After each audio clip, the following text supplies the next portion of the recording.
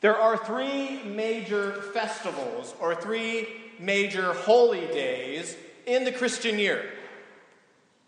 Christmas, right? Easter, of course.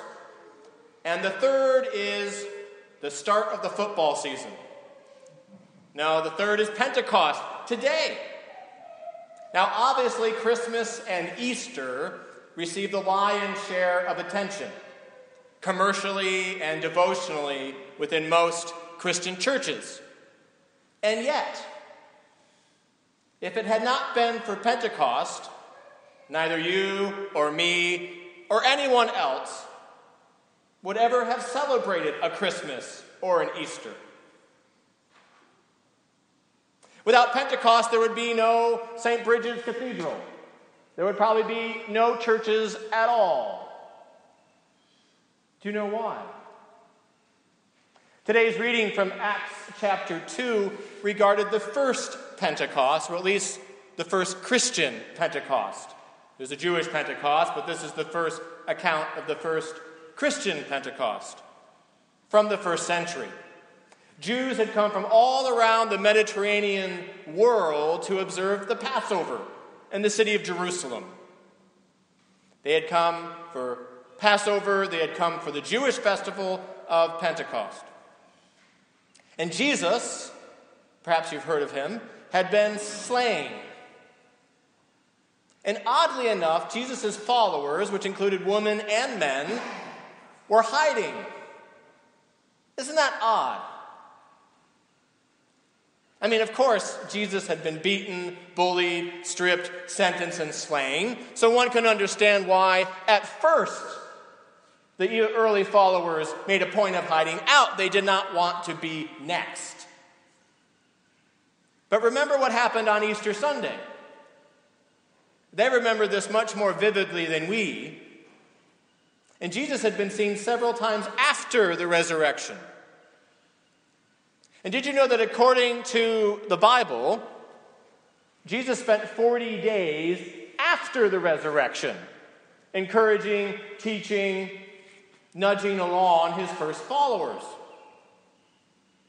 And his last words while he was on earth, his great commission, was as follows: "Go, therefore, and make disciples of all nations, baptizing them in the name of the Father, and of the Son, and of the Holy Spirit."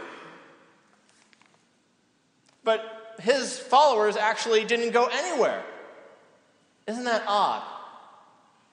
They had seen Jesus alive. They had heard his instructions to go, but they did not go anywhere.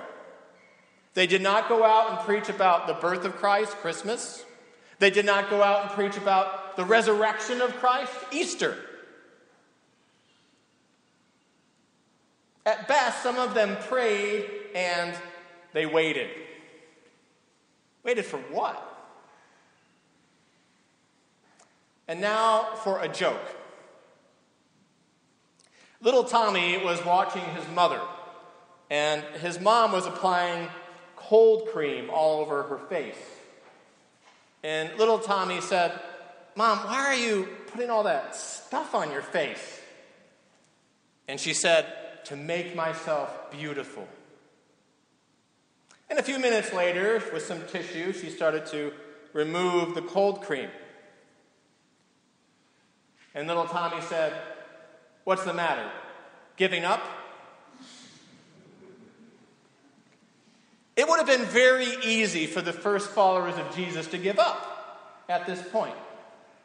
But they didn't give up. They waited. What did they wait for? Cold cream? No, the coming of the Holy Spirit. That's what Pentecost is about. That's what we're celebrating today, the birthday of the church, the coming of the Holy Spirit.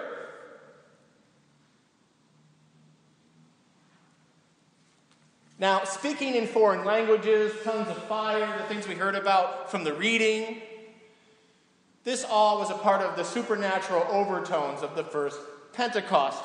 And that may be weird for us to understand today. But what is not weird and what is not hard to understand is that after Pentecost, historically speaking. Not after the resurrection. Think about that. Not after the resurrection. But after Pentecost, the Christian movement exploded across the Mediterranean world and beyond, rocketing from a tiny, ragtag group of rural Jews to a mammoth, multinational faith. Not after Christmas, not after Easter, but after Pentecost. A flame was kindled in the first followers of Jesus after the first Pentecost that enabled them to live out the words that you and I heard from today's reading from St. John. As the Father has sent me, so I send you. To be a Christian, whether it's Church of Ireland, Roman Catholic, whatever denomination, whatever church, is to be a person who has been sent. We have sort of forgotten this. And the situation of the 21st century is reminding us about this again. But to be a Christian is to be a person who is sent. Here's what one writer said about this. A non-negotiable part of meeting Jesus means being sent out. And not just alone on some private spiritual quest or individualized ministry. It means being called into community, into a church, and then sent out with others.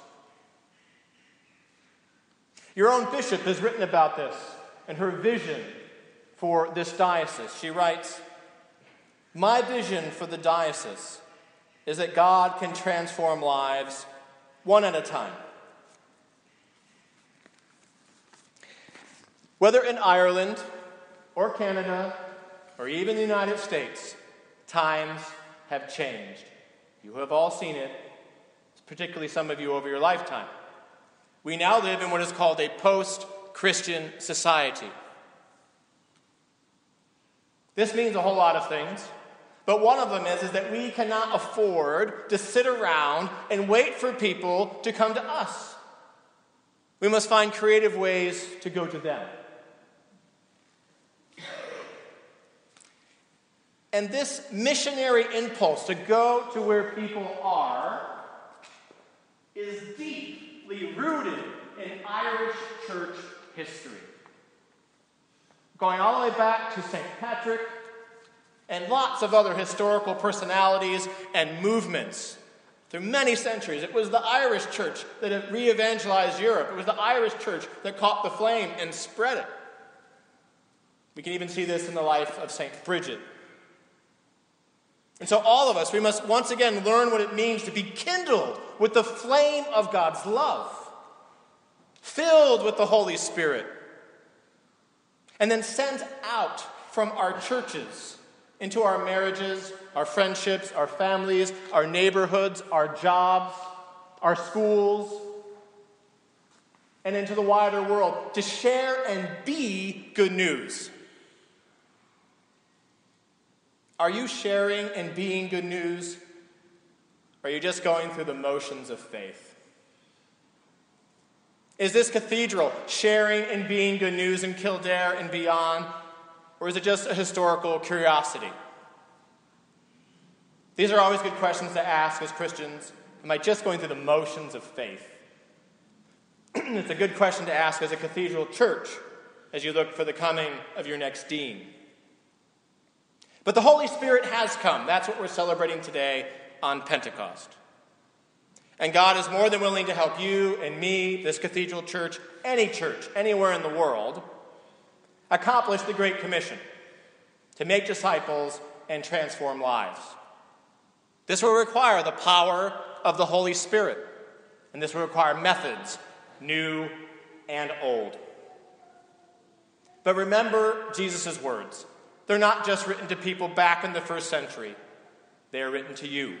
They are addressed with your name on it. As the Father has sent me, so I send you. Amen.